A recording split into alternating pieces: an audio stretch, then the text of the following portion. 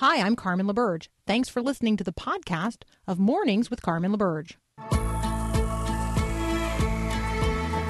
Encouraging you to live as an ambassador of God's kingdom in the world. This is Mornings with Carmen LaBerge on Faith Radio. If we're gonna fly, we fly like eagles.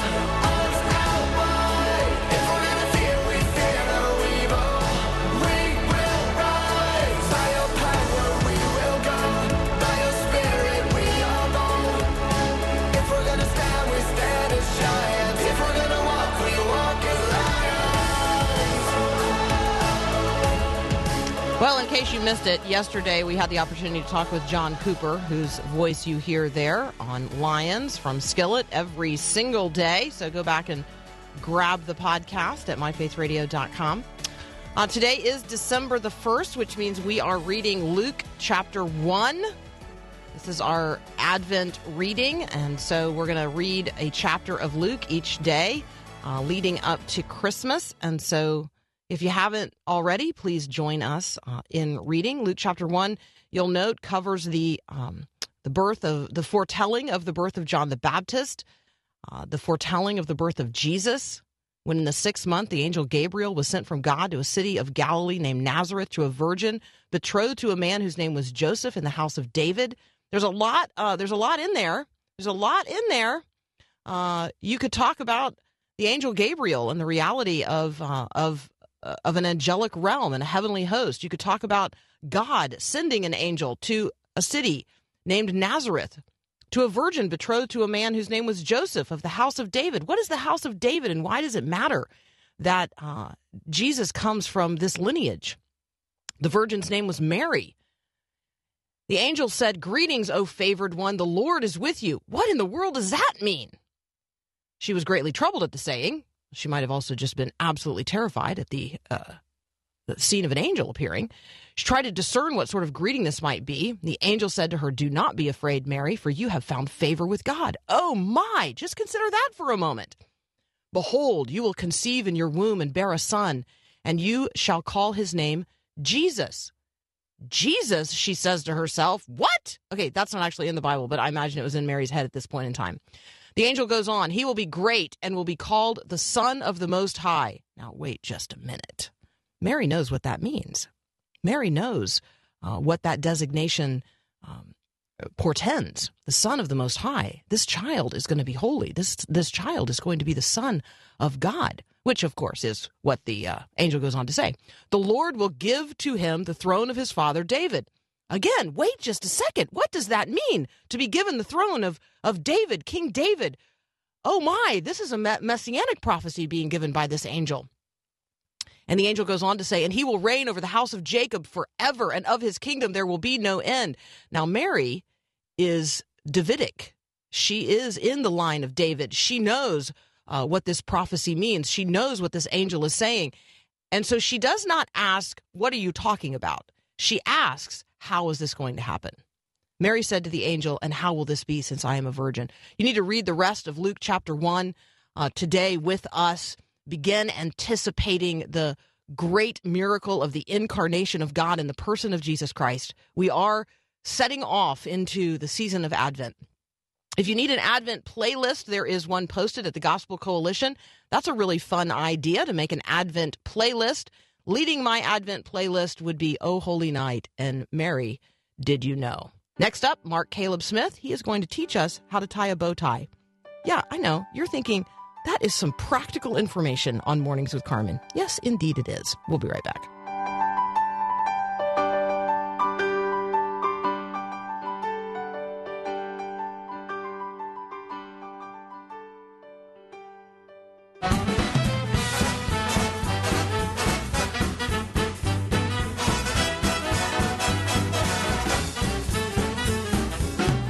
Dr. Mark Caleb Smith joining me again this morning from Cedarville University. Good morning, sir. Good morning, Carmen. How you doing? I'm doing great. So my mom once gave a blindfolded tutorial on how to drive a stick shift car. I didn't pay nearly close enough attention to that. But I thought as a COVID exercise this morning, in the spirit of everybody learning something new, you could teach us how on the radio to tie a real bow tie. On the radio, that takes a lot of creativity on my part. You sure I'm up to that? I am. I'm confident. Go. Do it, man. Yeah, it's really not that bad. You have to take your bow tie and you hang it over your neck, of course. You have the right side is a little bit longer than the left side. You flap it over like you would just a shoe almost. And you sort of do the old over, under, in and out sort of thing. And then one side of the bow tie you sort of hold up to your neck. The other side you flap over the front. And then behind the back there's a little hole and you just pull the rest of it through it. And see, what I said doesn't make any sense hardly unless you're actually doing the bow tie like I am. And even though you can't see it, I just tied a bow tie right now. Not quite perfect, but it's pretty close to perfect. It's basically like tying a shoe. The difference is, though, you're the shoe. And that's what's weird about it. You can tie it easier, I think, on someone else than you can tie it on yourself. Oh, really? Yeah, I think so. It's a little bit more natural to tie it on someone else, I think. But it took me probably really several years to feel comfortable doing it quickly. Now I can do it within just a few seconds. When I first started, it took me, 10, 15, 20 minutes to feel like I got it sort of right. The last part's the hardest part, though. When you pull that last part through the hole in the back, you have to be a little bit patient with it and also a little bit forceful, which you don't like to do with silk, but that's just the way you got to do it. Okay, so I'm going to need a report back from everyone who's listening who has a piece of silk available to them that they might listen to Dr. Mark Caleb Smith tell us over the radio how to tie a bow tie in his bow tie tutorial and see just how effective that was. Mark, we might need a YouTube video as a follow-up. Yeah, that would probably make more sense to do it visually, that's for sure. So, right. But I'm happy to do it. I think that the most important part is that we just have to remember we are the shoe. Yeah, I think that's right. Once you visualize that, the rest of it makes sense. Okay, so thank you for indulging me. Now let's move on to more serious. Well, I don't know. That's a pretty serious matter, but their bow ties are pretty serious to me. Yeah. Very, very, yeah, it's a very serious matter. Okay, so we are now anticipating a Biden administration. I think that we are all now anticipating a Biden administration. He has begun announcing not only cabinet picks, but some other folks as well. One of the areas of major conversation has been in the area of education. I am interested in what it might look like to reform education, probably not like the Biden administration would be thinking about it, but what if for a moment Mark Caleb Smith was the incoming Secretary of Education, maybe not just for a day, maybe for the next 4 years. What would you do to start a conversation about reforming education in the United States of America? Yeah, education is one of those issues. It's kind of like healthcare. It's always there, but it's rarely at the top of anyone's list of what to do. It tends to get crowded out by other issues. And it's also unusual as a political issue because we all experience education at some level. We're all involved in it at some level, either as kids or with kids or people in your neighborhood or whatever it may be. If you're a homeowner, of course, you pay taxes that finance school. And so we all are part of education, which I think makes it easy as a political issue in some ways. But it also makes it really hard for people to get all that enthused or excited about it. What I would really like to see happen is really a different approach in how we fund schools, honestly. I mean, right now, as I said, we do it primarily through property taxes, a healthy dose of federal funds as well, but primarily through property taxes. And we spend plenty of money on education. I know a lot of the most consistent argument is that we don't spend enough. There's not enough money flowing in to the system. I don't think that's true at all. When you look at the data, we spend upwards of $15,000 per student per year on K through 12 education in the United States of America. And that's a shocking number. And then to think of the return we get on that number, I think most people should be somewhat upset about it. And so I think we have to really rethink funding. It shouldn't go to schools. It shouldn't go to buildings. It shouldn't go to districts. It should go to parents directly. I'd be in favor of more of a voucher approach to school, where parents can make choices about their students' education with that funding in their own pocket, and then do what they want with it. I think that would revolutionize the system and would have a dramatic effect. It would turn it upside down. It'd certainly meet a lot of opposition, which it already has, but I think it'd be an important start. Okay, so we're going to change the way that it's funded. We're going to absolutely open up school choice. We're going to let parents decide. And what will the criticisms and the pushback be against the new Secretary of Education, Dr. Mark Caleb Smith? What will the pushback be against those ideas? Who will push back? Yeah, it's a great question. Probably the biggest pushback would come from this argument that things like vouchers are really beneficial for families who use their resources well already. And so for families who are in reasonably good economic condition, who are used to making these kinds of choices with finances, they're going to be able to use a voucher and make it work for them. Maybe families from lower income levels, maybe families who aren't used to making these kinds of difficult decisions, for them, the voucher may not change all that much at all. And so one of the arguments against vouchers is that really maybe advantages people who are already doing well in the educational system. It doesn't help people who are struggling already. Now, you think that it might, but it doesn't necessarily help them. It doesn't help students, for example, that are in rural areas where there's not much competition for schools. I mean, vouchers are really good in urban areas where you can create competition, create new schools, and create a market for education. It doesn't work so well when there aren't that many students and there aren't that many schools to choose from. And so there's some reasonable pushback in it. Of course, you'd also get pushback from teachers' unions who really are invested in the current model of education because it benefits them and it benefits their teachers quite a bit. And teachers' unions, as you probably know, one of the most effective lobbying organizations in the country because it's large, it's prevalent, it's in every legislative district, and they can bring a lot of pressure to bear on legislators across the country. So you'd get resistance, and some of it would be reasonable, but it's a discussion worth having. So as an advisor to the incoming Secretary of the Department of Labor, Carmen has some ideas, which she will offer to you following the break. So in the immediate aftermath of this break, Dr. Mark Caleb Smith, whom I have just appointed as the incoming Secretary of Education in my administration, we're going to continue this conversation in just a moment. We'll be right back. I'm dreaming of a white Christmas. All right, continuing my conversation with Dr. Mark Caleb Smith this morning, we are doing something a little bit different. We're just talking about the broad issue or topic of education, and I am proposing that we reform education in the United States, and I have elected Mark to undertake that task as my incoming Secretary of Education. So you're in the Carmen cabinet for just a moment.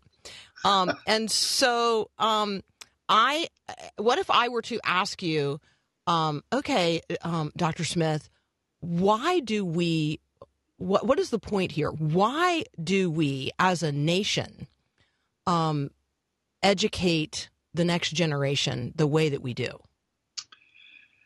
It's a fundamental question, and we we disagree about it, honestly. Not you and I, but I think we as a culture have come to different conclusions about why we do this thing called education.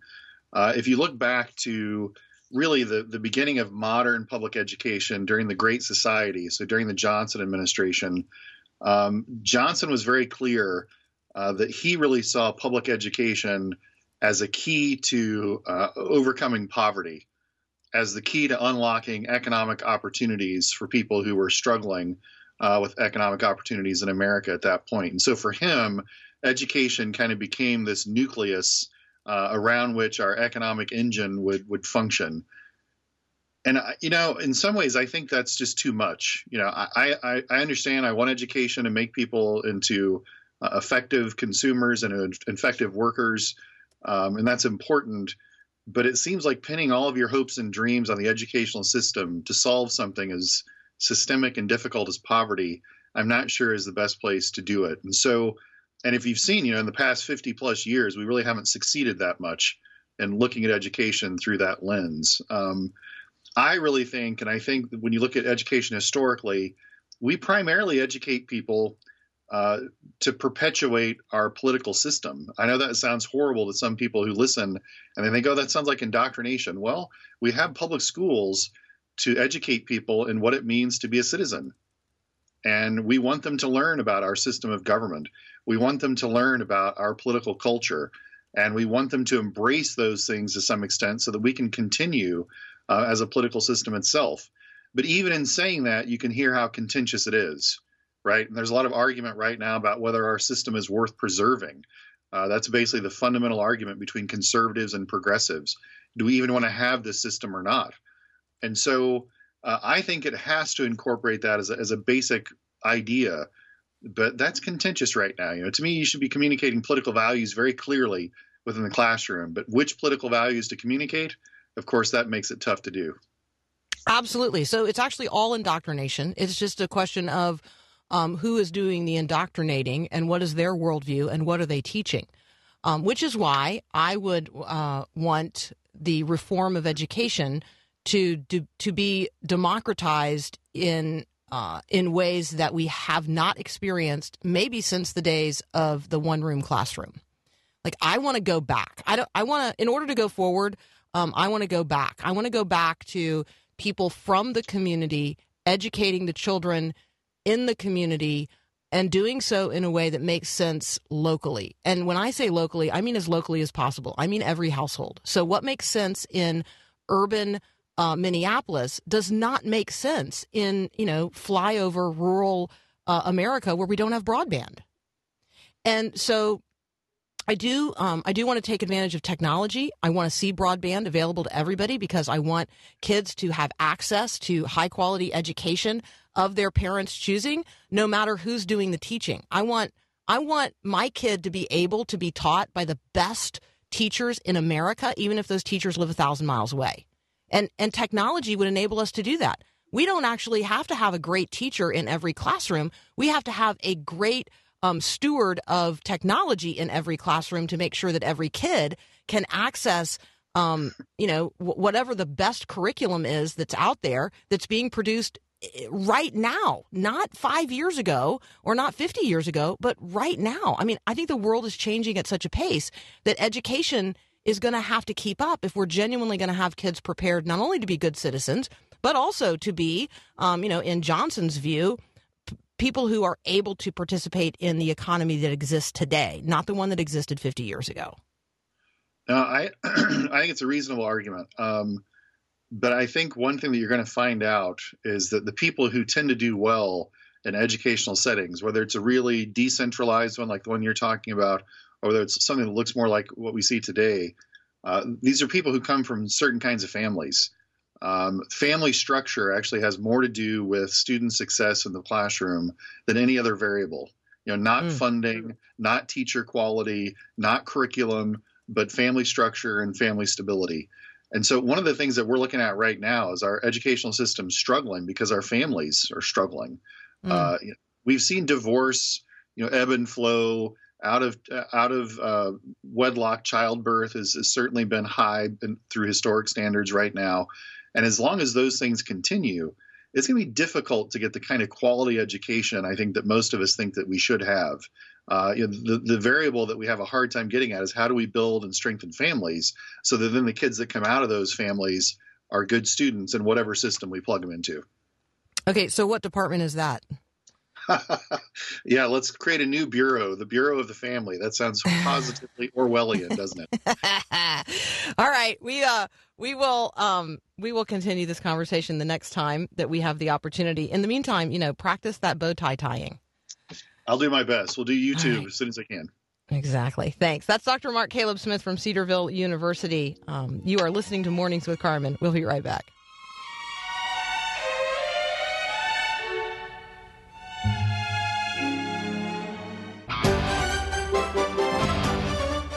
Okay, what is an evangelical? We've talked about that from time to time. How do you define that? Are you one? Do you use that term? What is evangelicalism here in the United States? And how do people around the world who self-describe as evangelical or who are a part of evangelicalism in their own nations, how do they see us?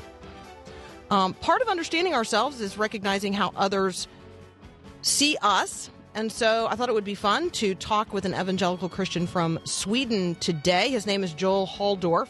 He's a professor of church history at the Stockholm School of Theology, author of a number of books. And I am going to lift up today a piece that he has written on a website called breakingground.us. It's a tale of two evangelicalisms. A tale of two evangelicalisms. That's up next here on Mornings with Carmen.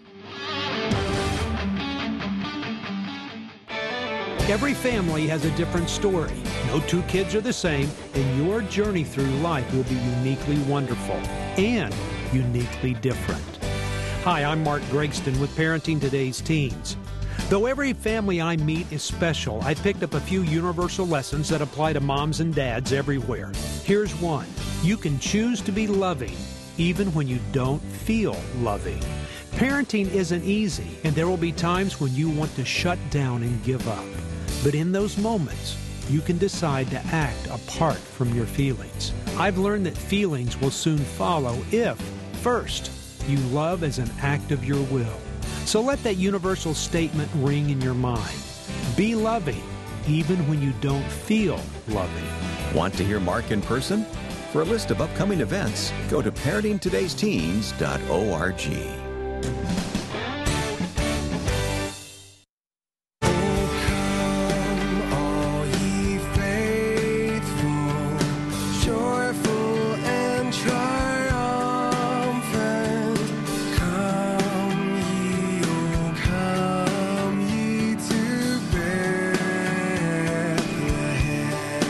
Welcome back to Mornings with Carmen. Sometimes you read something and you say to yourself, oh, I see myself in the mirror this person is holding up. That's what happened when I read this piece by Joel Halldorf. He's an associate professor of church history at the Stockholm School of Theology. He's the author of a number of books on evangelicalism, modernity, and politics. Most recently, Pentecostal Politics in a Secular World. But the piece that I read is at breakingground.us. It's entitled A Tale of Two Evangelicalisms. It's in a comparison of Swedish or European evangelicals and American evangelicals. And joining me now to discuss it, Joel Halldorf. Joel, welcome to Mornings with Carmen. Thanks for having me. Absolutely. Thank you so much. So as an evangelical Christian from Sweden, you have a perspective on evangelical Christians in the United States. You're making some observations. Tell us maybe in big, broad, sweeping terms what those observations are. Yeah, so the whole thing started when I first went over to the United States and stayed there for a year in 2000. And as many European evangelicals, when we come over, we recognize ourselves a lot in the churches when we go to the local evangelical or Pentecostal church, we recognize the hymns, we recognize the spirituality, much of the theology. But then at coffee afterwards or at dinner, when we strike up political conversations, we feel often a bit estranged. We don't really recognize ourselves in the sort of closeness with the Republican Party that has characterized American evangelicalism since the 1970s. So this is what I tried to investigate. How is it that we are so similar in theology, but so there are such big differences when it comes to political alliances and political sympathies? And I've been struggling and working through this question for almost 2 decades, and that's the essay is the result of that.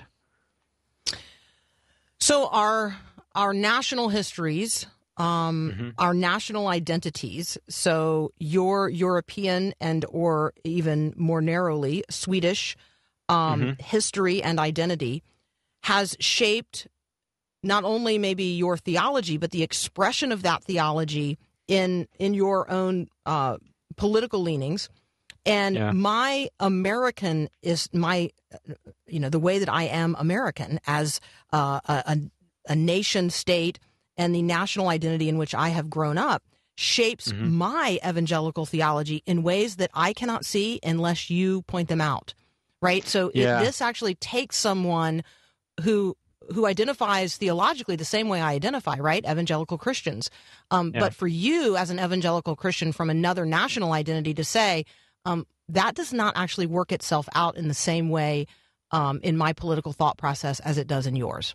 Is that about? Does that capture kind of the essence of what we're talking about? Yeah, that's definitely the gist of what I'm trying to say. And this has a number of consequences. I mean, for one thing, we need to, I think, realize that we are Christians first and foremost, and then we're part of this wonderful democratic societies that we get to get involved politically and vote for political parties. But the loyalty to Christ, to the church, to theology, that should always be stronger than the political loyalties. But sometimes the political loyalties become so intertwined in who we are. And we've seen that in U.S. evangelicalism the last few years, particularly where some scholars even argue that to identify as an evangelical is even it becomes very much entwined with the identity as a Republican. And of course, that begs some questions. And sometimes to just meet someone who is also an evangelical who says that, hey, actually, where I come from, most evangelicals are liberals, or many of them vote for the Social Democratic Party. So it doesn't really follow from theology and spirituality to political conviction. I think that can be necessary. And as it's been very learning for me to meet American evangelicals and who have a more conservative leaning, and to understand where they come from and how they read the Bible. So I'm curious, have you had the opportunity to meet evangelicals here in the United States who maybe are not white, or do not worship in predominantly white congregations, who are more liberal in terms of their social ethic? I mean, I certainly know some. We have one later on the show today. His name is Justin Giboney. But I will tell you that there are a number of evangelicals who I know who are white who would argue you cannot be a Christian and vote for Democrats in the United States of America. So the polarization here that you are identifying is quite deep. Yeah. We stayed 1 year in North Carolina, in Durham, and then we went to African American churches, and that was. I mean, that was an interesting experience where like in terms of spirituality, we were more farther away from that. But in terms of politics, me and my wife, we felt very close, because there was this strong, like you say, social activism that was not just working with local social projects, but also politically involved, and that was very interesting to see. And also, that's also a way to just see that the political convictions doesn't flow naturally from the evangelical identity, but that evangelical identity can lead to many different political stances. And I think that is the important thing to see today in such a polarized climate that we have today. Okay, I think that is one of the critical observations that you make in this piece. So I want you to repeat it, and that is this: where does it end? There's no. I think here's the pull quote that I had. There's no straight line from evangelical theology and spirituality to one particular political identity. That would surprise a number of listeners. Yeah, but I think I think the Christian identity, the to walk with Christ, that is the predominant identity. And then we know that in the church there will be like people of different inclinations, backgrounds. There will be a wide variety of. In the early church there was like the Jews and the Greeks and the poor and the rich. And in today's congregation there should be Democrats and Republicans in the same congregation, because that is a part of the universality of the church and the witness. And the witness of the church is not to get in line with one political party, but to show that we are able to keep the peace within a church, within a congregation, when we have a political diversity. That thing which seems so impossible today, when we look at politicians and we look at the political landscape and the media and so forth, the infighting, the polarization. In the church, the kingdom of God, there is peace, and that's something that we really need to bear witness to the world. Okay, and that's the topic I want to return to after we take a very brief break. I'm talking with Professor Joel Halldorf, Associate Professor in Church History at the Stockholm School of Theology. We are talking specifically about a piece at breakingground.us. It's entitled A Tale of Two Evangelicalisms. He is making observations as an evangelical from Sweden about those of us who are evangelicals here in the United States, just holding up a mirror to ourselves and helping us see ourselves as a brother in Christ from across the pond. We're going to continue this conversation in just a moment.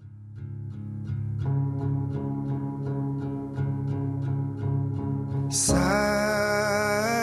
night, whole night. All right, I'm continuing my conversation with Professor Joel Halldorf from the Stockholm School of Theology. You can follow him on Twitter at JOELSH, and I don't actually know what that stands for. It's like Joel. That's my first name, and then someone had taken Joel H, so I had to put the so S. I bet your middle initial is S. Exactly, that's my middle initial. Oh, there you go. Mm-hmm. Joel S.H. is the way I should be reading his Twitter handle. All right, not Joel Shh. Okay. I like it, though. All right, so, Joel, people are going to want to know, is there a path back? Like, right, they're going to want some good news out of this because you're going to lay the bricks out in this piece in such a way that looks like we are marching ourselves down a path towards secularization. As the church becomes more politicized, people will abandon it in the same way that they have done so in Europe.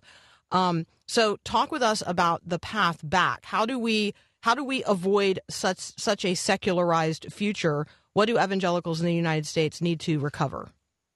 I think looking back to the own history can be very helpful here, and to see that if you go back to the 19th century, the 18th century, evangelical Christians, they were very concerned about the morality of society, but when they talked about that, they talked about also the social justice questions, the questions of poverty, abolitionism, equality between men and women, and so forth. If you look at a preacher such as Charles Finney, who I assume is pretty famous today still, for him this was a great emphasis. He talked about how revival was intimately tied to social justice and human rights, and this is a neglected part of American church history. And again, it shows that there is a wider spectrum of political resources to draw upon in the evangelical tradition, and I think that this needs to be recovered.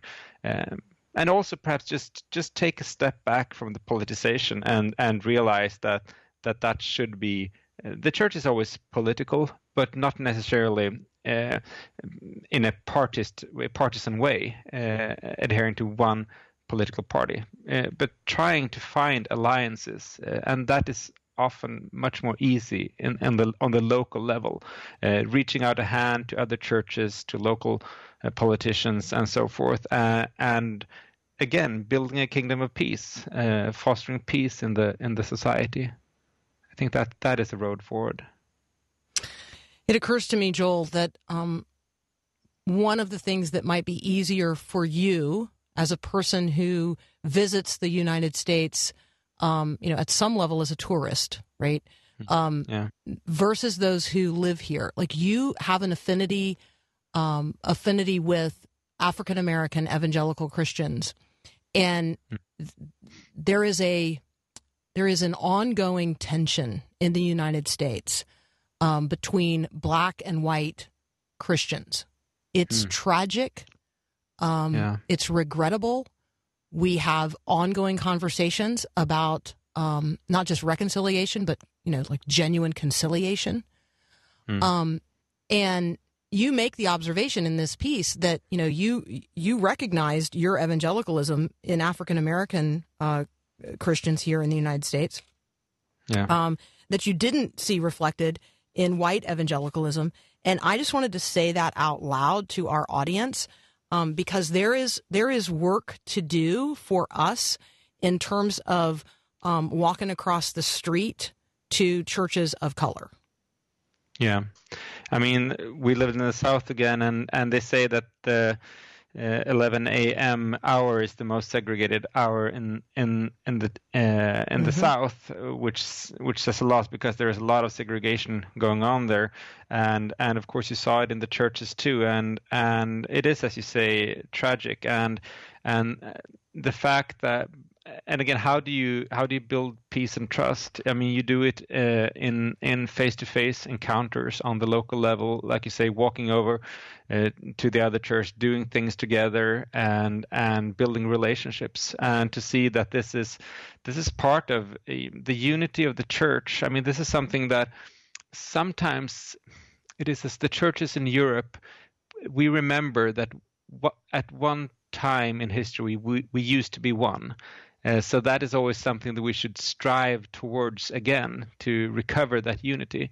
To the U.S., the churches came and were planted, and there was plurality from the start, and there are many strengths with that. But sometimes I can feel when I visit the U.S. that sort of there isn't this living memory that we used to be one, and there isn't this reaching out between the churches and trying to build something together. And I think, again, today more than ever, that is an important part of the Christian witness, to try to do that.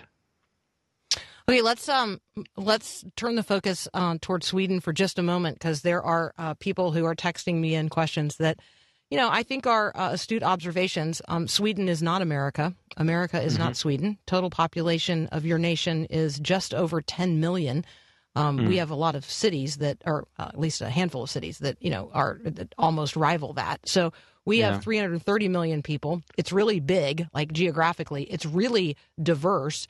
And so maybe speak to that a little bit. But then also, how has the demography of Sweden changed through immigration? I think that's an interesting question that people are asking as well, because you all are more open to migration right now than the United States has been in recent history. Yeah, we've had some big waves of migration the last few decades, and the last one in 2015, and those have been really interesting to see the response. I mean, the churches have been largely in the forefront of welcoming refugees and taking them in. A lot of people that come are Christians, some are Muslims, and that has been a really vitalizing experience for the churches, because as many will know, Sweden is a highly secular country with only a few percent going to church each Sunday, and the church is a minority. But that does also mean that the churches in Sweden have always been optimistic towards pluralism, because we feel that if we're going for a homogeneous society, Christianity will not fit in because we're such a minority position. So we've been positive to a pluralistic society, and the growing pluralism has really benefited the churches, I would say. And a lot of churches have found that ways to reaching out, they have grown, they have baptized more people, and so forth. So it's been a really good experience for the churches. Of course, not without problems in terms of integration and segregation and so forth. On a political level, there are challenges, but also there, I think the churches feel that they have a mission, a task, they have something to do, and Christianity needs to be not only thoughts and hearts, but also feet and hands, where you actually put your good thoughts to work. So yeah, that's just a brief sketch of a complex story, but something. All right, and if we were to come spend the next 25 days, or maybe longer, with you in relationship to Advent and Christmas, what might be some highlights of our experience? Well, this Christmas is so much different because of the COVID and the restrictions to gather and so forth. But normally, I mean, it is it is actually a month where also the secular Swedes go to church quite often, and about a quarter of the population visit church on Advent and Christmas. So, and that's actually been growing the last few years, and also a lot of work with the homeless and the poor. I mean, handing out, gifts and food and so forth. I mean, the social work is very important for the church, especially around this time of the year. So there are probably many similarities to the U.S. And Joel, I'm going to ask you to pray for us as evangelical Christians in the United States of America, and we will commit to pray for you as well. It's a delight to make your acquaintance today. I hope we can continue the conversation in the future. Thanks for a very interesting conversation, and thanks again for having me. Well, thank you for this essay. My prayers. Yes, and likewise. That's Joel Halldorf, Associate Professor of Church History at the Stockholm School of Theology. The piece that we were discussing today, you can find it at breakingground.us, A Tale of Two Evangelicalisms. You're listening to Mornings with Carmen. We'll be right back.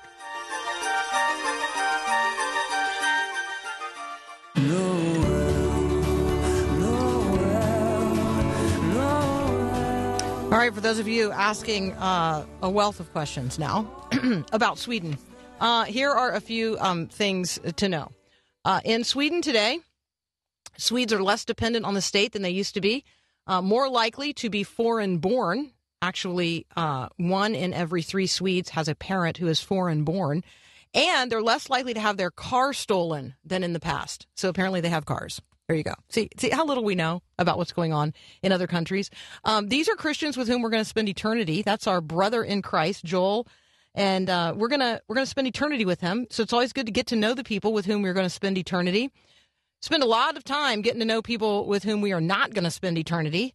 I thought it would be fun to spend a little time with somebody with whom we are going to spend eternity. Think about that today. Think about that today as you make your way through the day, which now lies immediately ahead of all of us.